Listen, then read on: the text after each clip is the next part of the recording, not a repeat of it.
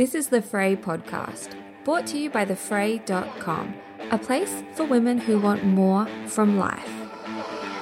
This is what I want, this is what I need. If you don't have to go, I can set you free. Are you gonna make a move? Are you gonna come and see? Whatever you wanna do, you know it's cool with me. Welcome to today's podcast. This episode is a conversation with Dr. Alex Korb. Dr. Alex and I are discussing depression, and specifically we're talking about some of the ways that one might be able to help themselves out of a depressive state. Alex Korb holds a PhD. He is a neuroscientist, a writer and coach. He has studied the brain for over 20 years, and he's the best-selling author of The Upward Spiral, Using Neuroscience to Reverse the Course of Depression, One Small Change at a Time. So I read this book. I came across this book in my favorite bookshop, and it just spoke to me so much because as soon as I picked this book up, I was just flicking through the pages, and a lot of it just made sense to me in terms of, I guess for me personally, the things that I refer to as being parts of my mental health toolkit. And that's why I liked this book. And I ended up listening to the audio version of it while I was out and about walking and things like that. And there were so many parts of the book that I found myself nodding along in agreement, and also parts of the book that kind of surprised me. And so I loved the book. I reached out to Alex. He was incredibly generous with his time and knowledge during our conversation, and it was a real pleasure to speak with him. I hope you enjoy this conversation.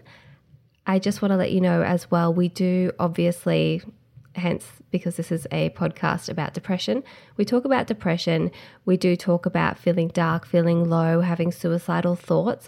So if this is triggering for you, it might not be the best episode for you.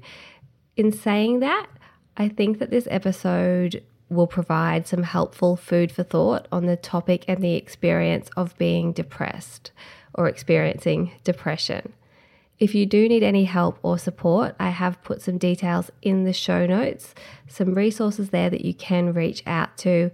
As always, if you're struggling, it's a great idea to connect with your own healthcare professional and seek some personalized guidance and advice just for you. I hope you enjoy my conversation with Dr. Alex Korb. Dr. Alex, thank you so much for taking time out of your day to have this conversation with me. I've been so looking forward to speaking with you. Great to be here. Thanks for having me. Of course. Now, depression is such a huge topic, and I know that you're so well versed in all areas of depression, but I think that a really good place to start would be with defining what depression actually is. Yeah, depression, it is an overwhelming topic, partially because it is a complex one. And depression clinically is defined by a collection of symptoms that are very disparate and sort of like a checklist. Like if you have 5 of these symptoms for more than 2 weeks, then you technically have depression. But two people could both be diagnosed with depression and sort of look totally different because they have different collections of symptoms. But what those symptoms are feeling like low mood, depressed mood. That's the most obvious one. But sometimes people don't always feel, sad all the time. Sometimes they have this like emptiness where emotions should be. But you can feel guilty or worthless. You can have trouble sleeping or sometimes sleeping too much. You often lose enjoyment of things, like things that used to be fun just no longer are. They've lost that spark. And sometimes, you have feelings that life just isn't worth living, and you have problems with energy, and everything just seems to require so much effort, and yet it feels kind of pointless. And these are just sort of a handful of the symptoms that make up depression. But when I talk about depression, I think like one of the things that I think is important for people to understand that it's more than just feeling sad all the time. And it expresses itself differently in different people. So sometimes people, they're just like really irritable or you're anxious all the time. And you don't realize like, oh, that might be depression. Part of. So it's very diverse. It's different across different people. But also, one of the most important things I think people should understand is that unless you are a doctor or a psychiatrist, like, stop putting too much emphasis on whether you technically, meet the diagnosis for a major depressive disorder or not. It sort of comes down to a practical aspect of, do you feel down and stuck in a way that you don't know how to get out of? Then it doesn't matter whether you technically have depression or not. It's like helpful to go talk to a mental health professional. And they, yes, might need to diagnose you for billing purposes or for some treatment purposes. But in the brain, there's no like bright line that divides, oh, these people have depression. And, if you have 4 of the symptoms, then you don't have depression. You're totally fine. It's not a black or white issue. It's more of a continuum. And it's more helpful, I think, to think of it that way. Because even if you are seeking a diagnosis for depression, and I've certainly been through the process of going to my GP, going to my doctor and being handed the depression sort of checklist, and you go through. And, I've done it at different times in my life. And I can remember thinking, well, it varies day to day. Today I'm in the office and I'm fine because I've got, something that I have to go and do after this. But if I was answering these questions on the day that I made the appointment, it might be totally different. Yeah. So the diagnosis kind of component of being labeled with depression, I think it's kind of varied, isn't it? Because it's not as though there's a brain scan. It's not as though there's a blood test where they go, oh, yeah, you definitely have it. Yeah. And that's actually, that's why I went into neuroscience, get a PhD to basically figure out if there was a brain scan or an EEG or lab test that you could do. Because I was like, there's got to be something that you can measure about the brain that will say, oh, you have depression or you don't. And it turns out, no, there isn't. There's not a clear distinction between the brains of people with depression and the brains of people without. And part of it is because, a brain scan would just be like a snapshot in time. But what depression actually is in the brain is like the dynamics of how it changes over time. Or how you get stuck in certain patterns. And it could be different at different times of the day or different days of the week. It's sort of like how, measuring, I remember reading a book about like climate change and how like measuring sea level rise is like a really difficult thing because there's no such thing as sea level. Like, well, at high tide, it's one thing. And at low tide, it's another thing. And even at high tide, well, there's some of the wave and there's no wave. Like, so it's much more abstract than you first think. Right. So you're trying to like capture it at just a snapshot, but you have to, look at an average over time. And that's sort of like what mood is. And so, yeah, if you're generally feeling good all the time, like maybe you don't technically have depression, but that doesn't mean you always need to be feeling stuck and terrible, a part of the time just because it's not technically depression. I think for a lot of people, it comes down to thinking about why you are seeking the diagnosis. Because for some people, it's they're trying to get a diagnosis so that they can then forgive themselves. Like, And to oh, make I'm sense not of it. right. Like, oh, I'm not just a worthless, lazy sack of, crap. Like, oh, I have depression. Yeah. And like, guess what? You don't need to have a diagnosis in order to treat yourself with compassion.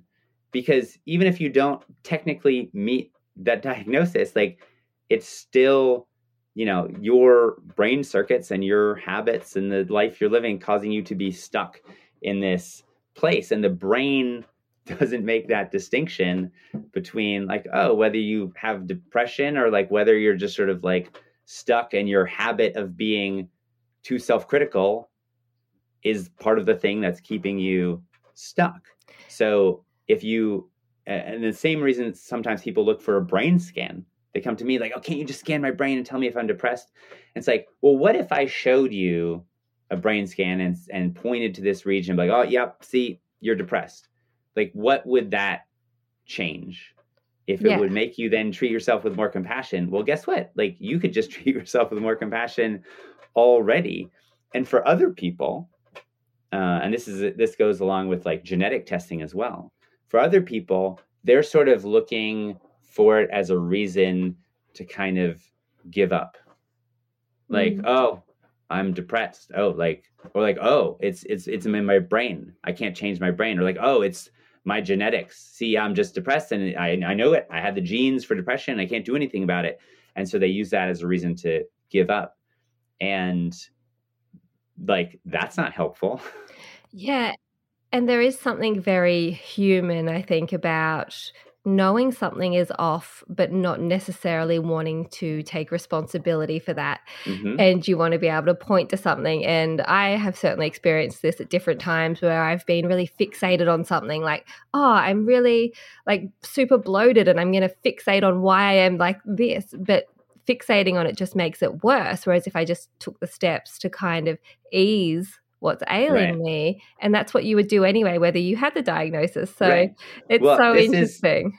And I think some of us I learned from my dad, who's a doctor and he's a regular internist, but he doesn't like. I always joke that he like never treats people for things because there's like, oh, it'll be fine, like.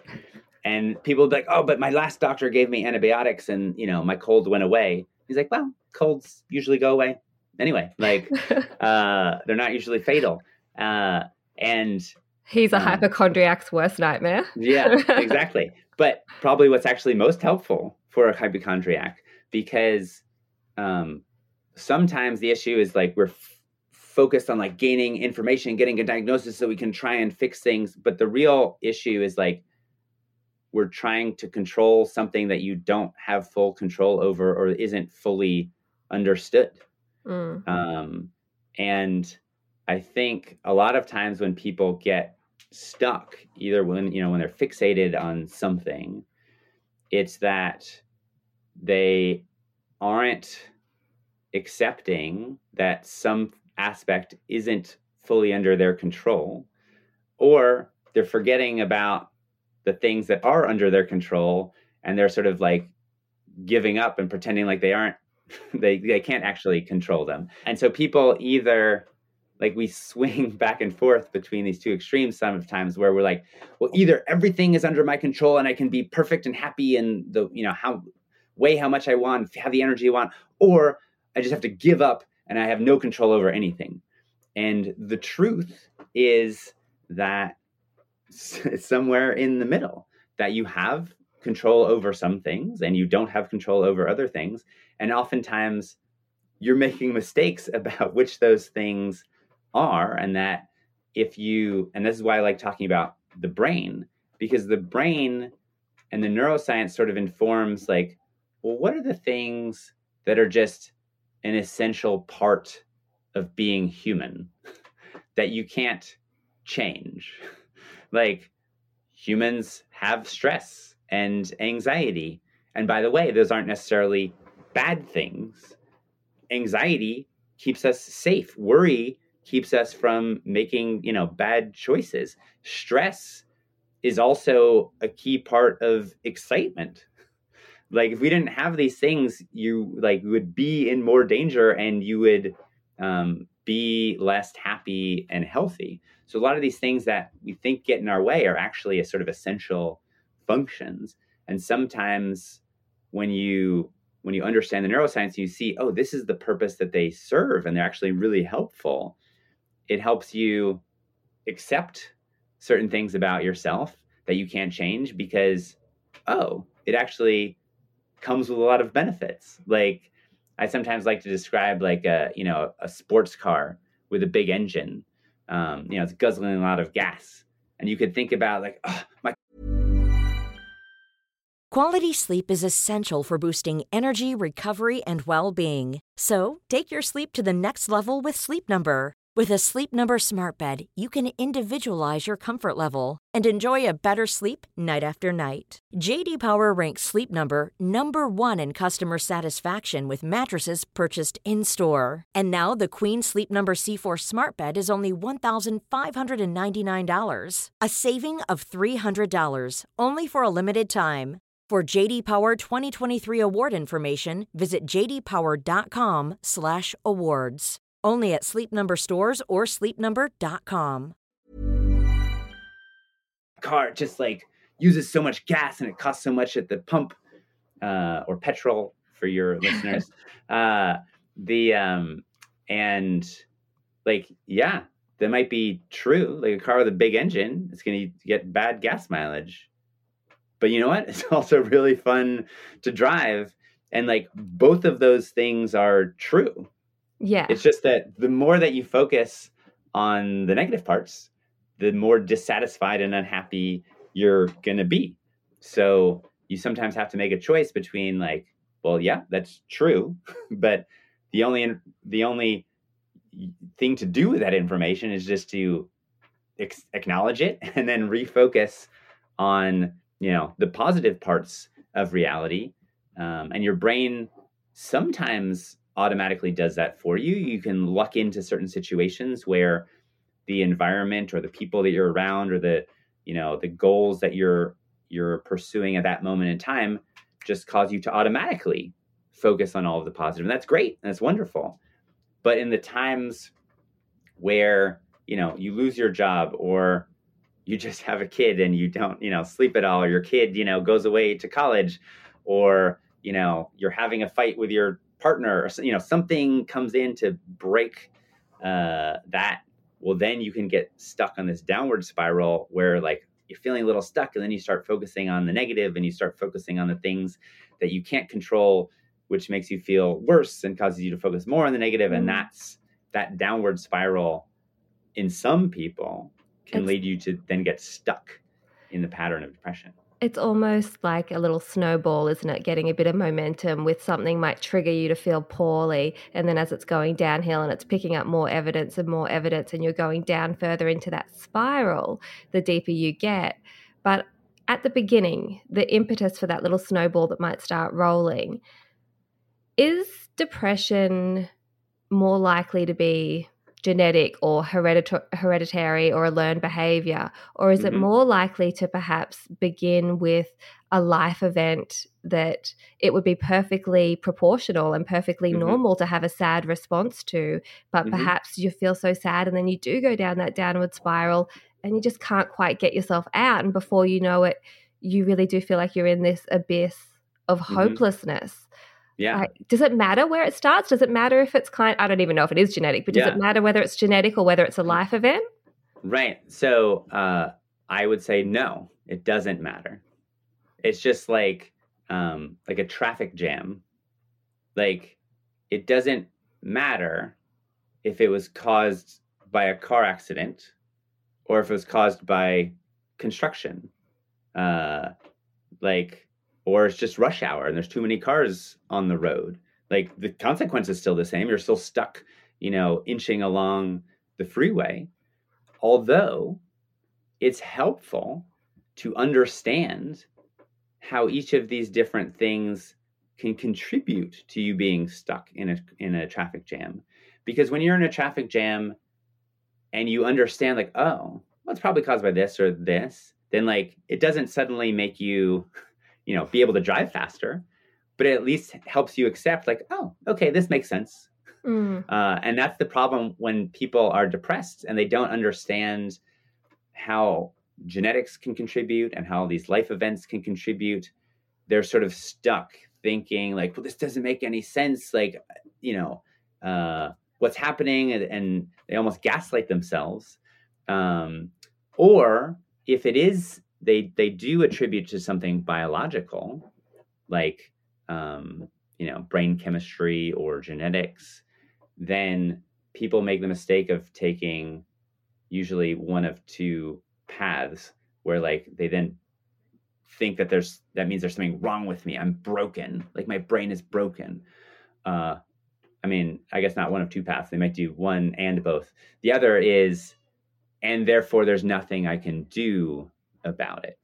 That resignation to it's just the way I am. Right. And the important thing to realize is that depression is based in the brain, but that doesn't mean there's something wrong with you. It's a problem with the way the thinking and the feeling and the habit and reward circuits are kind of communicating with each other, and how the current circumstances of your life are sort of, triggering certain things. So, let's say you might be an anxious person. There's nothing inherently bad about being someone with higher level of anxiety. That, as I said before, can really help keep you safe. It only becomes a problem if the environment that you're in is actually extremely safe. Then your anxiety is sort of unnecessary and getting in your way. But if you lived in a much more dangerous environment, then that anxiety would be much more adaptive. And, as people, we can adapt and be flexible a little bit, but you can't completely change who you are.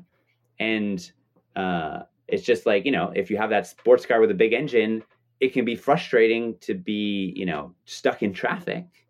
But sort of helpful to realize oh, well, this is why it feels frustrating. And if I was in this different situation, then I would feel better. And then sorting out, okay, well, which part of my situation can I do something about? And can I change? And which part of the situation should I just accept and acknowledge this is just how it is? Because once you accept something, then it stops bothering you. And that's really powerful. Yeah, a quote that I really love, and I'll probably butcher it a little bit, but it goes along the lines of something about how, as people, the problems that we're focusing on aren't the problems. It's the desire to be free of the problem. That is the problem. And I guess I kind of hear that a little bit when you're talking about how, as humans, we are, by nature, we're going to feel anxious, we're going to feel sad when it's appropriate, we're going to feel threatened when it's appropriate, but it's important to be objective and go, okay, is my level of anxiety proportionate? If you're a female walking alone on a city street, you might have a heightened sense of anxiety because we've been programmed to understand that we're weak. Yeah. Right. That doesn't mean there's something wrong with you. I think that's the issue is people why I'm feeling all this anxiety. There's something wrong with me. It's no, there might be something in some situations. There's something wrong with society that has bombarded you with all these messages. But sometimes, no, you are correctly assessing that there is danger in the situation. And the appropriate response is that you should feel anxiety. The only problem, or the main problem then that people fall into is that they're they tell themselves they shouldn't be feeling anxiety, in which case you're kind of gaslighting yourself, instead of just accepting that you are feeling anxiety and say, okay, and then trying to understand either why you are feeling anxiety, or looking forward and being okay, and then, so what am I going to do? Am I going to let that anxiety rule my life or not? And I think sometimes people spend so much time trying to get rid of the anxiety instead of just sort of accepting the anxiety and focusing on what is most important to them. And that is how, like, you end up in a downward spiral when you focus on the anxiety, and then you can't change the anxiety, which makes you more anxious because it's uncontrollable. And that's the downward spiral. And that's why I called my book The Upward Spiral, because these are just the nature of the dynamics of how the brain works. Because when the habit circuit, talks to the emotion circuit, talks to the thinking circuit, you start worrying about something that triggers an anxiety, that triggers a habit, which causes you to, isolate yourself or whatever, which makes you focus on the negative, and we all get stuck. But those same dynamics can work in the opposite direction. You can create an upward spiral. Sometimes it happens accidentally because, your friend from out of the blue calls you and you have a wonderful conversation, and all of a sudden you feel good. Or like, oh, you get a promotion, at work, or your spouse says something nice to you, or a kid makes you a gift, or something. Sure, those things do have impacts on your brain, and they can change the dynamics of how these regions are creating. And all of a sudden, oh, now you're focused on the positive. Now you're taking positive action. Now you're creating more helpful goals. But a lot of the time, we end up sitting around waiting for these things to just happen to us and spark an upward spiral. And when you have a brain that is, say, stuck in depression, or has a greater tendency to get stuck in depression, then sitting around and waiting for it is part of the problem. And you should just start taking small steps to help things along. Things like, managing your sleep, or getting a little sunlight, or physical activity, or social interaction, or even just taking a deep breath. Absolutely. And that's something that I so enjoyed about your book it's the practical neuroscience of how to reverse the course of depression. And you've touched on a few things there. Sleep is massive. I mean, I know when I had my twin boys and I presented at my GP's and I went through my list of symptoms, he was very sure I was experiencing postnatal depression, and I was very sure I was just experiencing sleep deprivation, because I said to him, when I look at the symptoms of sleep deprivation, they're in line with the symptoms of depression. Sleep is just so underrated. And I think it's one of those things that people tend to minimize because we know. It's good for us. Yes, and exactly. It's like, so then it kind of falls off the totem pole because you're like, oh, I know I should do that, but I'm not really willing to look at my sleep hygiene habits. But how important is it? Like, out sleep of 10? Sleep is one of the most important things. I don't know, an 8 out of 10. But I mean, it also depends like how extreme you're talking about. Because I think, when you have a newborn, it's a 10 out of 10. Like, if you can sleep 5 hours instead of 4 hours, like, oh my God, it's a miracle. Like, you feel like a new person. 4 hours was my number, Alex. I just remember thinking, if I could have 4 hours in a 24-hour period, it didn't even have to be together. But I was like, 4 hours, I felt like Superwoman. Which is insane now, because if I get less than 7, I'm like, oh, Mummy's very tired. I know. But part of it is also, it's contextual. And that's why it's interesting how these different circuits sort of interact. Like, if your whole life was what it was, in the first, few weeks after having a baby, no, you couldn't survive that long for an extended period of time. But it's not. It's just a period of time that you will get through. And so you can read the baby books, you can talk to your doctor, and they say, hey, look, sleep is going to consolidate. You're going to start to be able to sleep for, the baby's going to sleep for 3 hours at a time. You're like, what? What's this magical place? And knowing that it is how your baby is going to change over time doesn't magically give you more sleep now. But knowing that, oh, this is just a really difficult time that I have to go through. And part of why it's difficult is because I can't sleep, and that's making me stress out about it more. That, again, that doesn't suddenly magically give you more sleep, but at least you stop Gives you perspective. criticizing yourself, right? And you stop wondering, why do I feel so terrible? Like, oh, that's why I feel so terrible.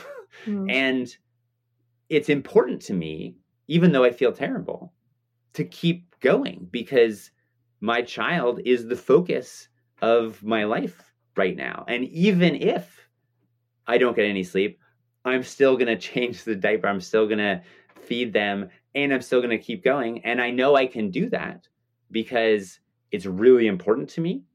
And it makes it a little bit easier to know that, okay, this is just for, a month, and it's going to continue to get easier. And I think that's actually a really helpful sort of way for thinking about depression, which is, oh yeah, I'm going through a really challenging time right now.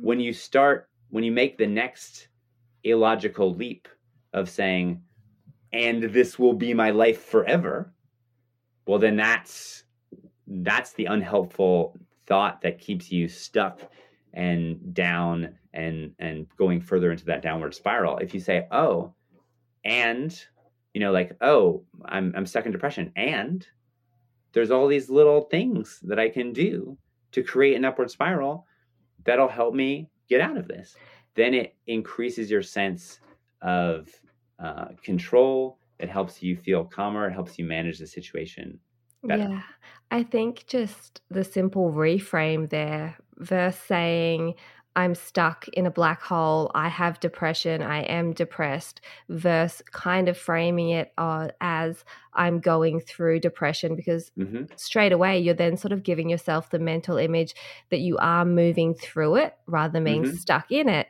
And that's, again, your book is just full of information on how to actually kind of practically pull yourself through it. So sleep is a big one, but there are things in your book that I was like, yeah, of course, like that makes so much sense. And one of them was about making decisions, how important it is to make a decision. And I was like, yes, it's so true. You just need to take, and it's so easy for me to say, you just need to when I'm not feeling depressed at the moment, but I have been depressed in the past, and I do know that overwhelming and by the way, hopelessness. Even that language of like, oh, I just need to do this. I always like to catch myself, and I remind other people, like, you don't need to do anything. Yeah. Like, Hey, I'm Ryan Reynolds. At Mint Mobile, we like to do the opposite of what Big Wireless does. They charge you a lot, we charge you a little. So naturally, when they announced they'd be raising their prices due to inflation, we decided to deflate our prices due to not hating you. That's right. We're cutting the price of Mint Unlimited from $30 a month to just $15 a month. Give it a try at mintmobile.com/switch. $45 up front for 3 months plus taxes and fees. Promo rate for new customers for limited time. Unlimited more than 40 gigabytes per month. Slows full terms at mintmobile.com. why do you feel like you need to do this? Like, oh, I need to, get more sleep, or I need to, read more books to my child, or whatever. Like, well, no, you don't need to do that. What is the reason? What is the thing that's important to you such that you feel like you need to do that? And it's like, well, I want my, I want to feel better, or like, oh, I want my baby to, learn to read faster because I want them to be successful in life, or whatever. Like, making sort of explicit why you feel that thing is important helps you sometimes put it into perspective, because you realize, like, oh, I don't need to do this. Yeah. I want to do it because it's important to me. Yeah, it's such a simple but powerful rephrase. Yeah, in one way, you're placing all of the control externally, and that activates your brain's stress response and makes you more stressed. In the other, you place the importance inside of you of like, oh, I am choosing this. And the real challenge is often the things that you quote unquote have to do or need to do, and the things that you want to do are really the same thing. It's just the more that you focus on the part that you don't have control over, the more stressed out and unhappy you are. And the more that you focus on it as a choice of moving towards something that's important to you, the more you feel in control of your life. And I remember, like, the first sort of moment I had that, like, as a father, when my daughter was born, like, waking up every few hours to like change her diaper. And, I changed her diaper at 11. My wife and I had this agreement that she was in charge of input, feeding the baby, and therefore I would be in charge of output. And I changed the baby at 11, and I changed her at 12:30, and then like finally fell asleep, and then she woke up again at 2 a.m. and I was like laying there hearing her cry, and I was like, I don't want to change her diaper again. It's like I'm so frustrated and angry at the situation. And then I sort of realized like, well, why did I make this agreement? Oh, I made this agreement because I want to support my wife, because like she is the only one who can feed our child, and I'm uncomfortable because I can't feed their child. And okay, that's just something I need to accept. That is my biology. And what can I do? Oh, I can help in this way.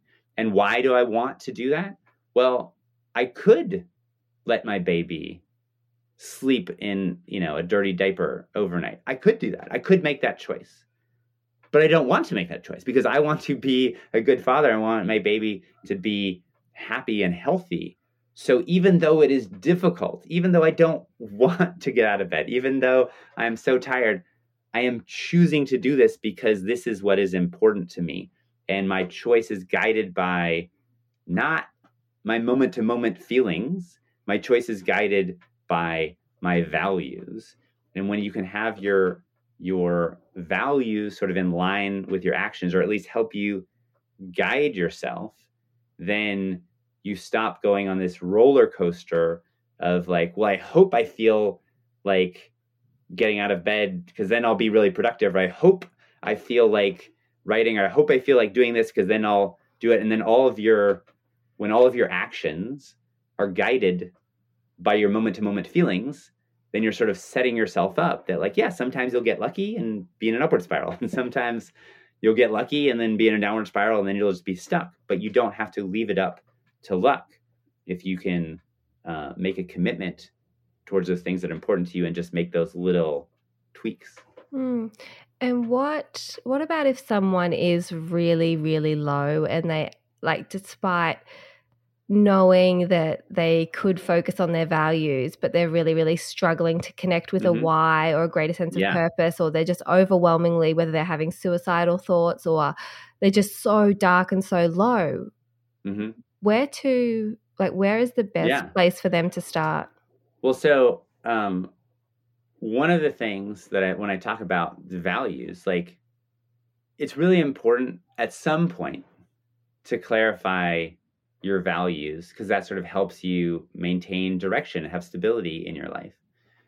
But, when you're feeling really depressed, the thought of like trying to clarify those values might be totally overwhelming or, counterproductive, because you're like, I just need to find my reason and then I could do something. And so I always like to frame it in terms of like, okay, if taking a moment to think about your values and what's really important to you yields an insight, and you're like, oh, well, that's what's really important to me, that's the direction I should move in, then great. Then take a moment to think about it. But if taking a moment to think about it, or, a day to think about it, doesn't yield any information, then you just have to take action, even though you don't know the correct direction. It's sort of like being, if you're being lost in the wilderness, like, okay, if you just stop stressing out for a second, just think and try to remember where the trail was, where the city was. Oh, and then you figure out the direction. Great. That's very helpful. Like, figure out the direction you should go. But if you can't figure it out, you can't remember, and then sitting there and just thinking more isn't going to suddenly magically give you the answer. You actually have to go somewhere, and you just have to pick what you think is the best direction. And guess what? You might not be right. You might start walking in a direction and then realize, oh, this is the wrong direction, and then go back a different way. But you couldn't have come to that realization until you started going in that direction. And that's what helped you give the insight. And that's like doing an experiment on yourself. And in depression, the types of experiments you can do on yourself are like little life changes. Things like, well, maybe if you tried going, to bed, just an hour earlier, or maybe if you tried getting a little bit more sunlight, or you got a little bit more exercise that day, or you called up a supportive friend. I can't guarantee you that any one of those things is going to solve all of your problems, but I can pretty much guarantee you that doing none of them means that you will continue to be stuck. And just like when you're stuck in the wilderness, the one thing you know for certain is that if you sit there and do nothing, nothing is going to change. And so you just have to pick something and start doing it. And even if it's just 10% in the right direction, well, okay, then you can adjust and focus on, your brain might automatically focus on this is 90% in the wrong direction, but you can remind yourself like, and it's still 10% in the right direction. And now I'm going to adjust. Or even if you're 100% in the wrong direction, you can say, oh, well, I'm glad I went that way because now I know that is not the way to go.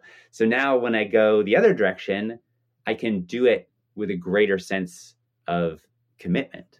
Yes. Just to sum it up very briefly, like if you can figure out the right direction, go for it. And if you can't figure out the right direction, then just start doing stuff that we know tends to help with depression. And that's, breathing, doing activities that are fun, or at least used to be fun, getting control of your sleep, practicing gratitude, getting some exercise, getting some sunlight, getting a massage. At least start with the things that are easiest, and anything that is a tiny bit better than your default of like lying in bed all day, wondering what's wrong with you. Yeah, absolutely. I really like that analogy, and I tend to think of it kind of as the lowest hanging fruit. Go for what's closest, step outside of what you're doing now. And I know for myself, when I have had really hard times with my mental health, for me, making a commitment to just try things, even the things that I'm trying, as you said, if they're not quote unquote right for me at that moment, it has actually given me so much more agency. And then that agency, what that has done for me has provided evidence. It's provided proof that I don't have to outsource, or I don't have to kind of throw my hands up in resignation of this is my lot in life. Right. And so it's so not about the destination of the way that you're moving. It's just the momentum. Yeah. And like there's a great study, I think I talk about it in the Upward Spiral, about, or maybe I just teach it in my class at UCLA, but there's a study on like career anxiety, and where they're talking to people who have career anxiety and they're not sure, what job they should do, what path they should take. And the intervention is very simple. You just have people pick one possible job that they think they might want to do, and then just spend 10 minutes researching it on the internet. And just by making that one tiny decision, like it doesn't have to be the best decision. This is why people get stuck, because they're trying to, of all the things in the world, they're trying to make the perfect decision. And if it's not the perfect decision, then we'll be so mad at yourself, so mad at myself. Well, just make any good decision that is better than your default of just sitting there, stewing over anxiety. So just pick anything, look into it for 10 minutes. And what will happen is you've taken action and you've started moving in a direction. And even if it's like basically only one of two things can happen there. Either you will start to like it more the more that you read about it, like, oh, maybe I'd want to be a lawyer. Okay, well, let me read about being a lawyer. Well, after 10 minutes, you'll either like it more or you'll like it less. And either way, you've gained information. And this is exactly how scientists learn stuff and do experiments. Obviously, we all want to pick the perfect thing so that all our choices is perfect and everything works out perfectly. But the truth is, you only learn something when it's not quite what you expected. And that is how you start to move forward. Because part of the reason that you're stuck in depression is because the things that you think you can control, and the things you think you can't control, or the things you think are important, or the things you think that aren't important, you're not actually quite correct. You're making an incorrect assumption somewhere. And it is only through taking action that you start to realize, how you're making yourself stuck. Like some people may think, oh, all I need to do is have kids and then I'll be happy. Or like some people think like, oh, I just need to make a certain amount of money and then I'll be happy. And like when you do that, the problem that people do is they think in terms of black or white. Like, well, that didn't solve everything, so it's totally wrong. And the truth is like, well, what part of it was right and what part of it was wrong? Like, oh, yes, kids are really meaningful to me. And yet there are other things that are also important for my happiness. So like, I'm glad I had kids. I just also need to make sure to make time, for my friends or for my career. And just like that is, I think, just like a scientific study where like you do one little thing and you're like, oh, I didn't solve cancer.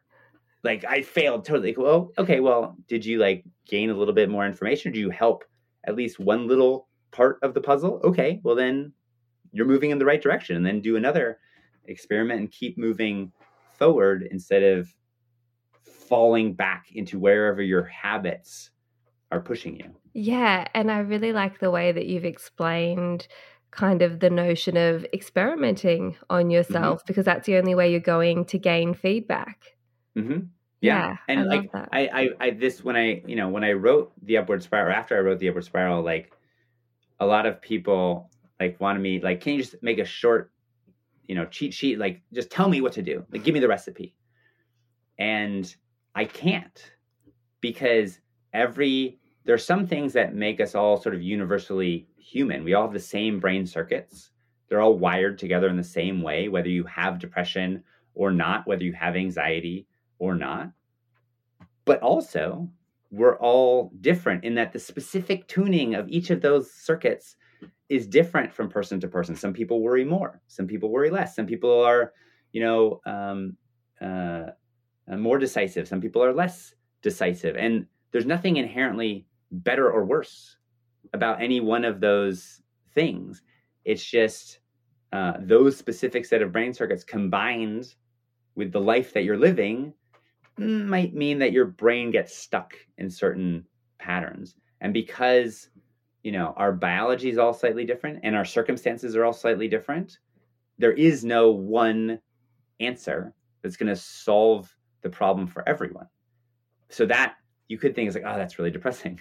But the good news is that there are dozens of solutions. And that's what I called like the upward spiral of like all these little things that you can do. And I can't guarantee you that any one of them is going to solve everything. But these are the things that science has found over the years tend to help the brain work better and tend to help with depression. And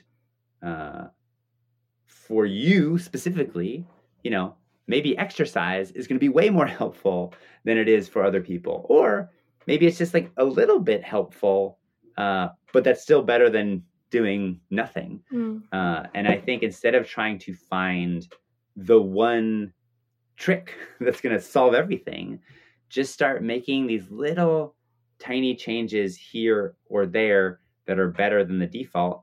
And those little changes start to actually change your brain activity and chemistry for the better, such that more changes become easier. And that is the essence of the upward spiral, that you just make this little change and it changes your brain and it makes it easier to make the next change and create a new path.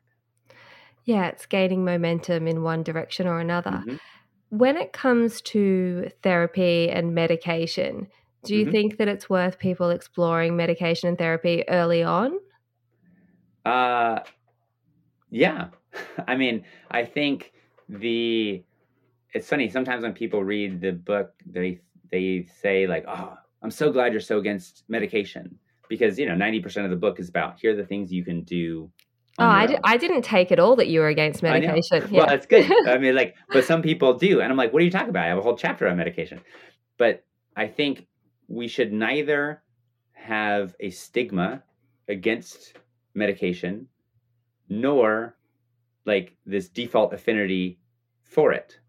I think a lot of psychiatrists, because, they're only given 15 minutes to see someone, and because patients often want the simplest answer, well, yeah, we overprescribe medication. We sort of treat that as the default answer. That doesn't mean, as some people think, that you should never take medication, or that if you take medication, that means there's something wrong with you. Medication is just one way to change, say, the serotonin circuits in your brain. And for some people, it is the answer. It can be a tool in the toolkit.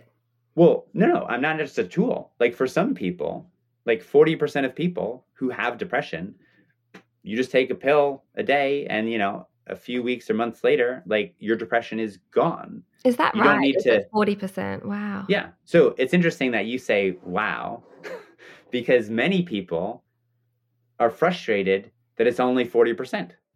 See, I guess because I've always thought of it as part of, Right. part of a treatment.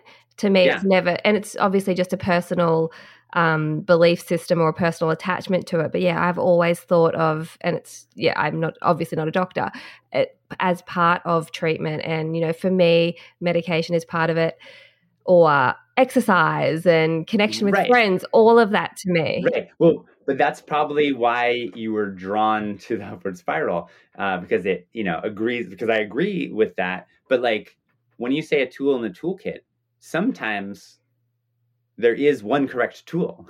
Like you're trying to build something or a screw and you're like, oh, I found the right screwdriver. Well, then, yeah, you should use that screwdriver. Yeah. The problem with medication is that you can't know ahead of time which that 40% is going to be. So about, 40% of people will sort of be completely better, and 30% of people will be mostly or somewhat better improvement, and 30% of people aren't going to be helped much at all, and they're just going to have side effects. So medication is not a bad first choice. Like again, people should stop trying to make the best first choice. Just make a choice. It's just make a choice. It's just that if medication doesn't solve all of your problems, that's fine. There's a whole menu of other things to choose from. Or if you're, overly concerned about medication because of side effects, or, you've had bad experiences in the past, well, that's fine. You can choose one of these other things. But I sort of think of the upward spirals that, the other life changes you can make as like, well, while you're waiting to think about whether you should start taking medication, you might as well start doing all these other things. Or like once you make the appointment to see the doctor and you're waiting for the appointment, well, you might as well start changing your sleep and changing your exercise. Or like once you start taking medication, don't just like sit there and sort of hope that it works. Like help it along. Like go start seeing people, go start doing things that you used to enjoy. And that's terrible advice if you are a scientist trying to understand the mechanism of why something works, because you want to take one thing and isolate it and control everything else. If you are a person who is trying to feel happier, it doesn't matter like why you feel better. Like if you're like, no, I can't make these other changes because then I won't know, is it the medication or not? Like, why does that matter? And you're like, well, because then I won't know if I can come off the medication or whatever. Like, well, you can make another choice. You can cross later that in your bridge. life. Yeah. Like just like if you know how to get out of depression without taking medication, then do it. And like if you don't know, then start experimenting. And if you've tried all these other experiments and you haven't come up with one, then medication is a great answer. But also, medication is a great place to start. And at some point later, you might decide, oh, I don't really like the side effects. Okay, well, I'm going to do some of these things. But you can make a choice, and making a choice and having, an outcome, and then dealing with that outcome, and then making other choices. That's called living your life, as opposed to sitting there stuck, paralyzed about making the wrong choice. Yeah, so much of your book, and it's such a brilliant book that I really recommend everyone reads. So much of your book is around that self-agency and building belief that you can gain some momentum. One last question. What would you recommend someone does if their partner is struggling with depression? Because I imagine over the years you've spoken with countless people who have struggled with depression. Are there any sort of key things, key takeaways that people have said to you, you know what, this really helped, or you know what, this didn't help? Well, it's not just partners. Lots of times children. A lot of people contact me because, they're adult children. Yeah. My, kid she's brilliant. She just graduated college, but she's, struggling and stuck. Like, what can I do? And, going back to what I was talking about earlier in the conversation, is the more that you focus on things that you can't control, the more stressed out you feel. And even though it might be very important to you to help your child be happy, one of the first things is to realize that you don't have full control over that. And that's scary, but it's true. And because even if you were them, and they don't have full control over themselves and their emotions either. But the more that you don't accept that or refuse to accept that, then you're just going to be tense and anxious, and it's going to be harder for you to help them, because in some sense, you're going to be trying to fix your own anxiety about them. Like, they need to be happy so that you can feel better about yourself. And that's not usually a good way to help someone. And so you need to accept your own anxiety about your lack of control, and that puts you in a much better position to help them. It's also about acknowledging your own other struggles that you have and start taking active steps to do them. Like, it's much easier and often hypocritical to just tell other people what they should do. Like, hey, you know what you should do? You should manage your sleep better, and you should go for an exercise. But why don't you do that? Oh, well, no, I don't have a problem. You're the one with a problem. So start modeling these things in yourself. And then also remember that while you might be frustrated at not being able to help them, they are much more frustrated about not being able to help themselves.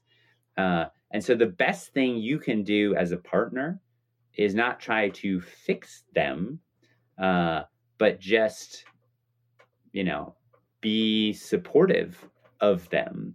And it's not about like, hey, it seems like you should do this. Like, ask them how they feel about it, and do they want help? So that's one strategy. The other strategy is just to like not even sort of address the depression at all. Like, just schedule things that you think they would like. Like, just like, oh, hey, we're going out to eat or whatever. You don't need to frame it in terms of like, oh, because you're depressed and I think you would like it. Like, just, invite their friends over, like, plan more things that you would like, but don't have specific expectations about how it will work out. It's like, if you give someone a gift and they don't, they aren't as excited to receive it as you want. Like, I bought you this, new TV, and like, you weren't as excited. Well, you can't get angry at someone for their emotions. And like, were you giving it to them because you wanted to feel good, or were you giving it to them because you wanted them to feel good? And I think a lot of times when people are trying to help someone else with depression, we get stuck in like, oh, I want to do this thing to make them, to fix them, to change them. Save the day. And then, to save the day. And then I get frustrated and angry, and that contributes to the problem, because you know what? they don't want to disappoint you. And so if they sense, and people are very perceptive about this, the kids are very perceptive about this, that if they sense that the reason that you are doing this is because you're hoping that it's going to help them, and then they don't want to disappoint you, but they don't know how to make you happy because they don't know how to make themselves happy, then that's part of why it's going to feel adds stuck. another layer, doesn't it? Yeah. So the general gist is like, accept your own feelings of helplessness about this. Start modeling the behaviors that you think you can do.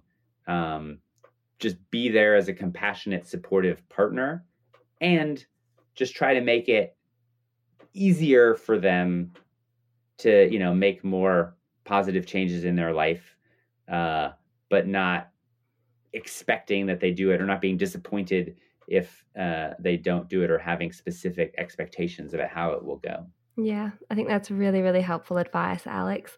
Now, your website, where can people find out more about you? Yeah. Well, if they can remember my name, Alex Korb, PhD. That's Korb with a B and PhD with a PhD. My website is alexkorbphd.com. People can sign up for my mailing list there, or learn more about the Upward Spiral or the courses that I have to offer. And on any of your favorite social media platforms, maybe not all of your favorite social media platforms, but Alex Korb PhD on Facebook, Instagram, and Twitter, if you'd like to follow and learn more. Brilliant. I will put all of those details in the show notes, and I definitely recommend everyone grabs a copy of The Upward Spiral and also jumps over to alexkorbphd.com. Sign up for your newsletter, because I know that you're super passionate about helping people and giving them information that is evidence-based, but also practical. Yes, and thank you. And I appreciate your appreciation of that, because that's always been my, I want to be driven by science, but the science is sometimes too analytical, and I want it to okay, but how do I take that information and then put it into practice? And that's what I loved about your book, because it's evidence-based, but it is succinct and it's distilled. And I finished reading the book knowing, okay, yes, these are the things. I'm on the path. These are the right things for me. So great work, and thank you for your time today. Wonderful. Thanks so much. Thanks for talking. This is what I want. This is what I need. If you don't have to go, I can set you free.